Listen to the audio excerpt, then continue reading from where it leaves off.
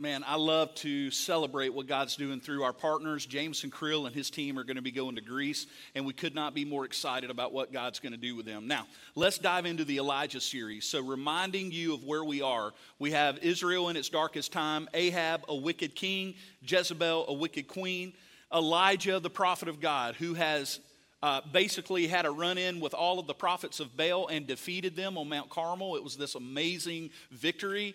And now he has the mission of eradicating completely Baal worship in the entire country. That's what's happening. Well, while Elijah is eradicating Baal worship, Ahab is an unrepentant king. He still has not repented. He still has not turned to God. And in the middle of all this, we're going to look at an incident that happened today that I think we can all learn so much from.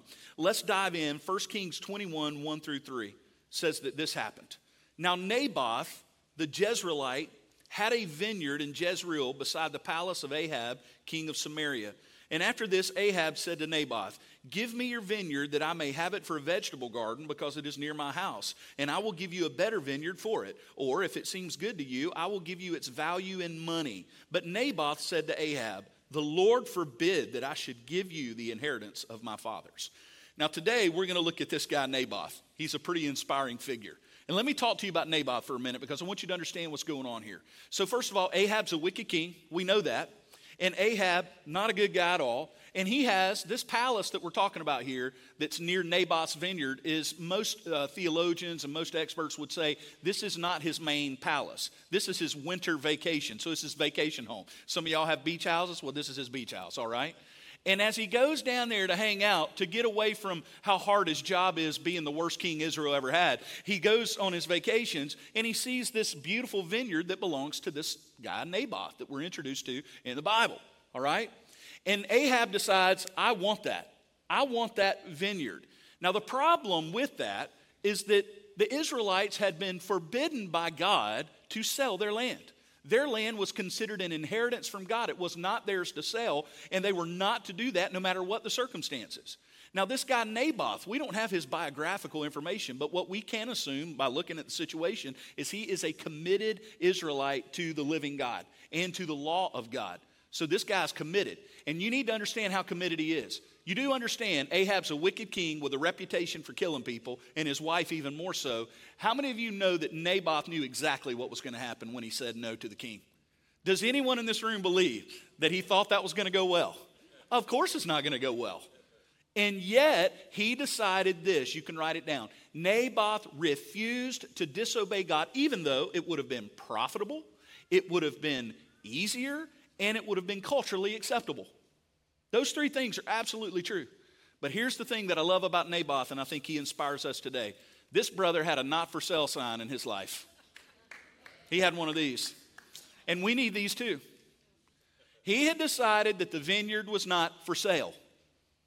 And it didn't matter what Ahab was offering him. Now think about it. Ahab could have just steamrolled him, but some of us look at it and go, well, he offered him money for it. He said, I'll pay you what it's worth, name the price. And also, he said, if that doesn't work, I'll get you a better vineyard. But none of that mattered. That didn't matter. It was no circumstance existing that would have allowed Naboth to disobey God. He decided, it doesn't matter the money you offer me. It doesn't matter. And the other thing you need to understand is probably no one in the country, with the exception of maybe Elijah, would have said anything about him selling the vineyard to Ahab. Everyone would have said, oh, way to flip the vineyard. Make some money there, pal. Oh, nice new vineyard. Where'd you get it? Oh, Ahab gave that to you, huh? I don't think anyone was strident enough in their commitment to God at this point in the country to have noticed that he sold it. It would have been culturally acceptable. But he decided it's not for sale. Let me ask you a question. Is there anything in your life that you've decided it's not for sale? You know what I think? Let me give you an example. I think that we all in this room need to decide that our integrity is not for sale. No matter what it cost us. That to make a little money, we're not going to give up our integrity. Or to make life easier for us, we're not going to give up our integrity. Or to make people happy, or to make people think better of us, even if it cost us our reputation. If it cost us everything we have, we're not for sale. Our integrity is not for sale. And I think it's time that some of us decide that in our lives. Some of you, if you're married today, you need to put a not for sale sign on a marriage. It's not for sale.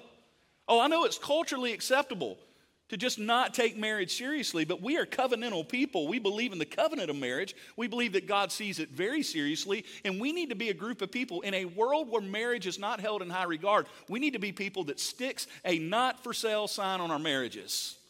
That we're going to fight for it. We know it'd be easier. We know I could just trade this one in for another model. All these things that we do in our culture, but no, we're not for sale. Some of us need to say, you know what, our kids are not for sale. I know what the culture tells me. I know the culture says that shouldn't worry about this. And listen, we should care about our kids, and our number one job should be to make sure not that our kid makes the team, not that our kid's successful one day, that our kid loves and follows Jesus. And we need to say our kids are not for sale. And let me tell you, we have a culture that's gunning for them, man. We have a world that wants them. Some of us in this room need to decide, my purity is not for sale. I'm going to watch what's in front of my eyes. I'm going to watch what I allow to happen in my life. And I'm telling you, I need to put some not for sale signs up in my life, and you do too. Naboth was willing to, and when the rubber hit the road, he was willing to keep holding on to the sign. Ahab, I know it's probably going to cost me everything. I'm not selling the vineyard. It's not for sale. Notice that it had nothing to do with how much he loved the vineyard. It's not that Naboth's like, brother, I like this vineyard. No way are you getting it. No, what did he say? He said, God forbids that I sell you this vineyard. I would sell it to you if I could.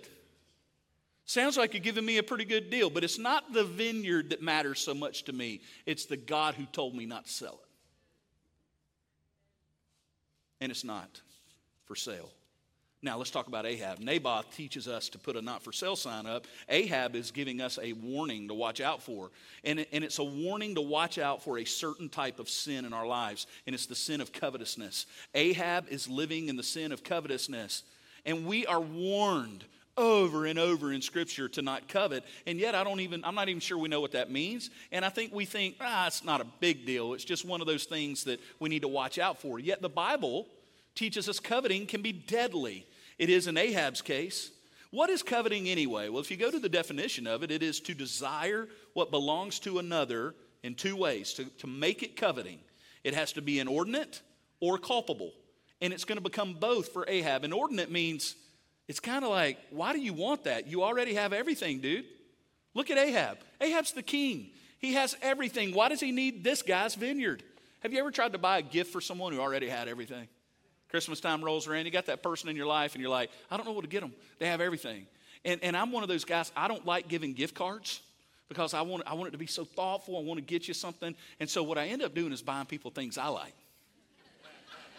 And then if they don't like them, I'm like, hey, if you don't want it, I love you. I don't want to, inconvenience you with that, so I'll take it. Right? Ahab had everything. He's the king. And yet, for some reason, he wants that. Ahab's a guy that it's never enough. That is the heart of coveting. It's when you've got plenty, but you need that. You want more. It's never, ever enough. And culpably, sometimes not only is it inordinate, it doesn't make any sense, but also it becomes culpable when you act on it. That's what he's going to do. God had warned his people, and certainly Naboth and Elijah and the men of God in this nation of Israel would have known about this command, and certainly Ahab did too. It says this, you shall not, and can you believe it? They were dealing with the same stuff we deal with. You shall not covet your neighbor's house. You shall not covet your neighbor's wife or their servants or their ox, that's their tractor, or their donkey, that's their car, or anything else that your neighbor has. That's the truth. Don't covet what they have. Don't covet your neighbor's stuff. That was happening in ancient Israel. Now, how did that work? Can you believe it? They're walking around, they're like, how'd they afford that tent? They work at the same place I do. Got a tent twice the size of my tent. How'd they get that tent? Right? It's the human heart. The humans are the same. We just have bigger, better, nicer toys than they had back then. And you go, well, I've never dealt with coveting in my life. Yeah, you have. I know because I deal with it in my own life. Haven't you ever had a day where you thought, my house is I'm so glad, I'm so thankful for my house. I got a roof over my head. Everybody's got a bedroom. We got indoor plumbing. That's nice. Everything's good. And you know what? If I look at the rest of the world, most of the world doesn't live the way I live. And then your friends, they bought a new house in a new neighborhood and they invite you over to dinner. And your house is just fine until you roll up into their driveway. And then you get over to their house and you get out. And they're, especially when they're your same age and kind of same stage of life, and you get out and you're like, wonder how they afforded this tent. Yeah. And you walk in, you're like, man, this is way bigger than my house. Woo, look at this. This isn't just normal hardwood floor. This is like, this is that reclaimed stuff, man. This is stuff that even though they made it at Lowe's and it's manufactured materials, it looks like it came from the 1800s and cowboys walked on it for 100 years. And I got it now. Just beat up a little bit. We pay to beat up the wood. It's interesting, isn't it? And man, and you're walking in and you begin to covet. You don't mean to, but you begin to go, you know what? I should have something. Suddenly you forgot how nice your house is.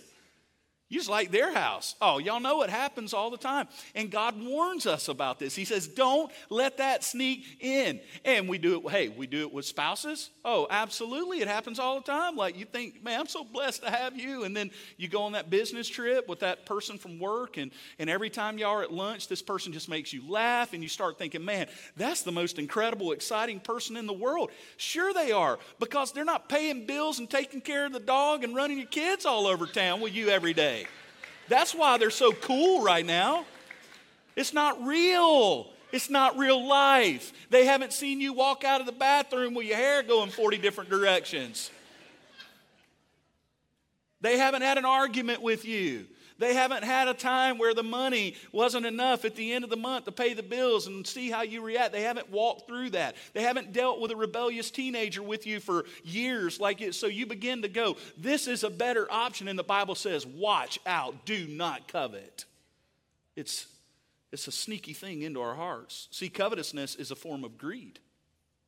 It's a form of greed. It was for Ahab. Nothing was enough. He just wanted more and more and more. Nothing was enough. He had everything, but he needed that vineyard. He needed more.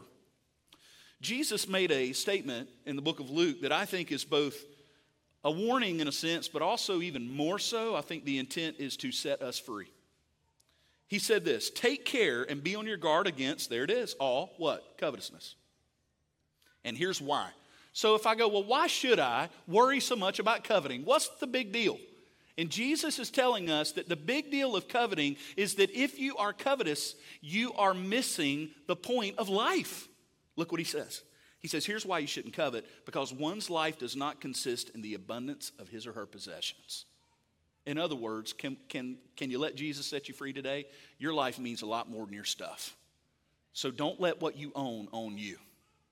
And maybe more importantly today, don't let what someone else owns own you either. Because you don't know what they're going through. You don't know what they've been through. You don't know how they got it or how they didn't get it or what trouble it may be bringing them in the very moment that you're wanting it. You just don't know. So what happens with Ahab? Well, Ahab gets his feelings hurt.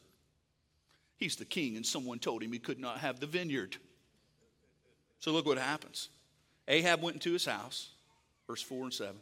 He was vexed and sullen because of what Naboth the Jezreelite had said to him, for he had said, I will not give you the inheritance of my fathers. Look at this. And he laid down on his bed, and he turned away his face, and he would not eat any food. Well, it's a real king, isn't it? It's a strong leader. Pouting. That's what coveting does. Don't we do that? I've worked my whole life, and if I would have had a daddy like they had, I would be able to be ahead in life like they are too. You know how this works? Or then we begin to make up stories in our mind. Well, I bet how they have all that stuff is they're just in debt. That's how they do it. And I'm smart because I didn't go into that kind of debt. Like we've got all these narratives around. Coveting is wicked.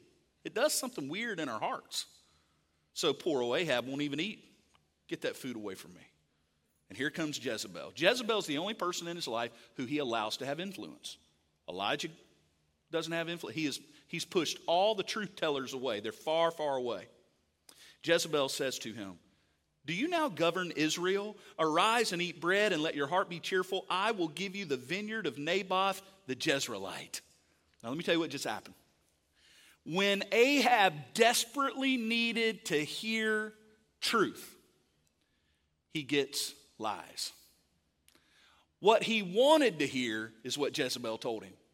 He wanted someone to tell him that not only should you have that vineyard, you should go take that vineyard. And that's what he got. Now, let me just warn you, church. You need to be real careful who you listen to. It's very important that you have people in your life to tell you sometimes not what you want to hear, but what you need to hear.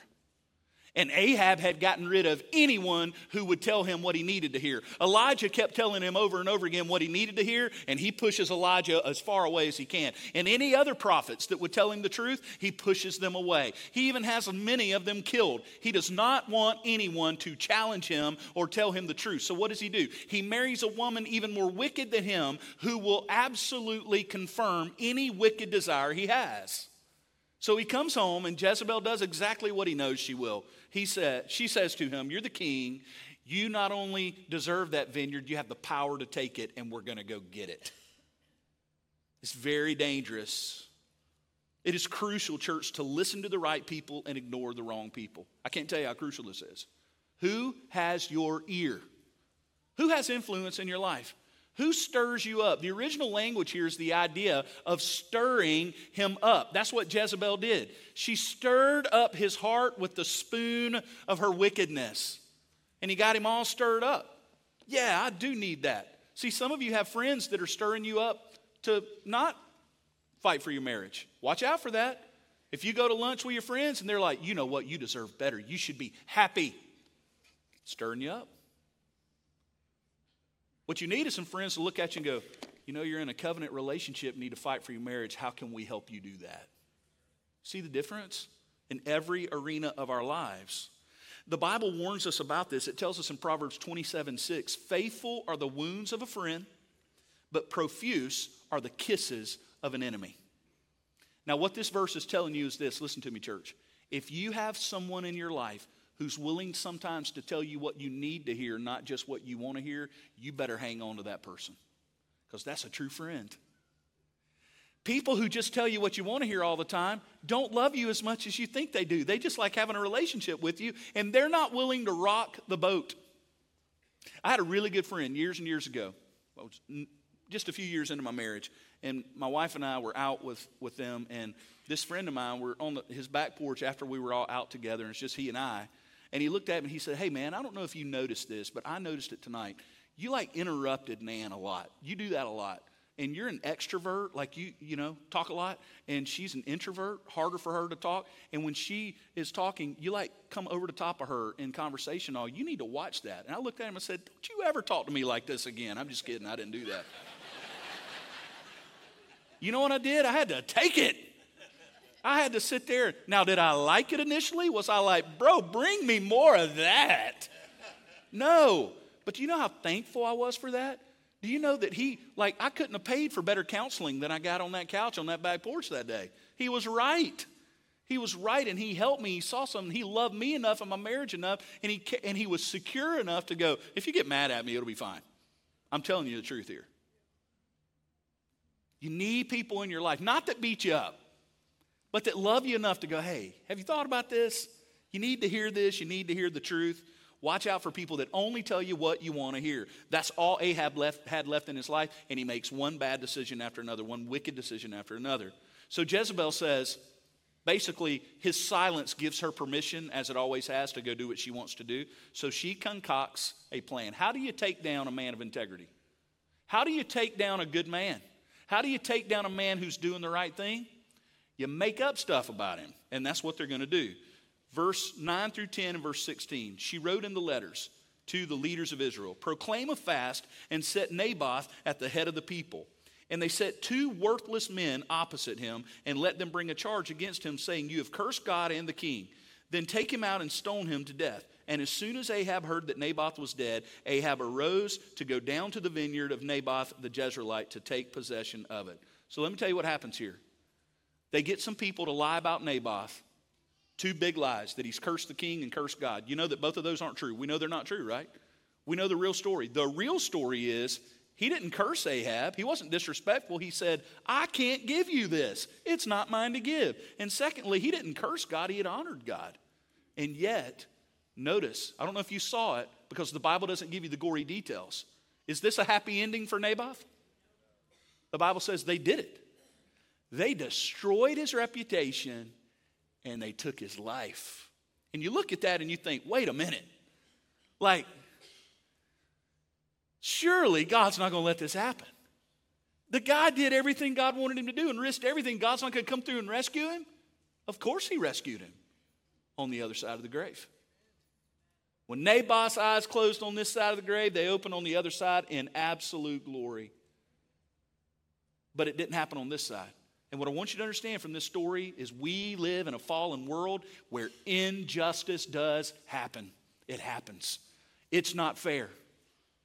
Fair went out in the garden. That's what I tell my kids all the time. That's not fair. Fair went out in the garden. See, it's theology in action in my home. It's not fair. What happened to Jesus on the cross wasn't fair. People say, well, why do bad things happen to good people? It's happened one time in human history. The Bible says none of us are good, no, not one. But there was one who was good. His name was Jesus, and they crucified him, and a bad thing happened to a good person. But that bad thing ended up being a good thing because when he died, the justice of God was fully satisfied. The wrath of God fully satisfied in the death of Christ for all who would believe in him. The gospel, and that's really good news, church. So, we see here that it does happen. And what happened next is interesting because you think, well, I guess it doesn't matter. I guess God doesn't care about justice then? Absolutely he does. It's hard for us to understand. We only see what's in front of us in this world, but there is the entire world and there is eternity ahead of us. But God does care about justice. Look what it says in 1 Kings 21:17. So after all this happens, if you were a good person and you were going, man, what happened to Naboth? Well, here's what happens. Then the word of the Lord came to Elijah, the Tishbite, remember him, and said, arise, go down to meet Ahab, the king of Israel. He's in Samaria. Behold, he's in the vineyard of Naboth, and he's taken possession. You go to him and you say, thus says the Lord. Have you killed and also taken possession? And then you say to him, thus says the Lord. In the place where the dogs lick the blood of Naboth, those dogs are going to lick your blood. Yeah, every gathering has said that. Ooh, right? That's rough stuff. He's not playing. See, I did a funeral this week for a great man in Pensacola, Florida. And at the graveside, I looked at the people and I said, you do know his name was Wayne. I said, y'all know Wayne's fine right now. He's not in this casket. He's fine. Naboth was fine now. God is faithful to Naboth. But now it was time to deal with justice. God cares about justice, and he will deal with all injustice, either now or later. And we have to trust him with that. Now, we are to seek justice, and we are to seek to do whatever we can to make kingdom come and do all that we can to do what is right and make things right. But in the end, we must trust the sovereign God with what we cannot handle, and that's what Naboth had to do. So he lost his life over this in glorifying God, but God saw all of it. Now, what made Ahab so wicked? A lot of things, but one thing contributed to his grotesque and gratuitous wickedness, and it was this. Look at 1 Kings 21:25. There was none who sold himself. Remember that not for sale sign? The Bible says of Ahab, he was a man who sold himself to do what was evil in the sight of the Lord. But look, here's something that helped him. Jezebel, his wife, incited him to do these things. You know what that word incite means? To stir up. There it is again. He had someone in his life always stirring the pot. Let's go kill all the prophets. Let's build more temples to Baal. Hey, that vineyard belongs to you. Always stirring his heart in the wrong direction. Did you know that you can also stir someone's heart in the right direction? Here's good news. It's not all negative. Spoons are good. They can either be used to hit somebody, I guess, or you can use this to stir a nice pot of gumbo, y'all. Can I get an amen? Spoon's not always bad. Now listen.